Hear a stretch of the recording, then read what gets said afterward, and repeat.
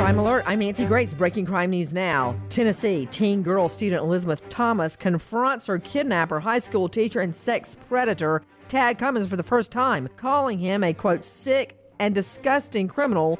Cummings gets 20 years. New York, 33-year-old Robert Cronin claims an 11-year-old girl got pregnant from his clothes. Cronin facing child sex assault charges.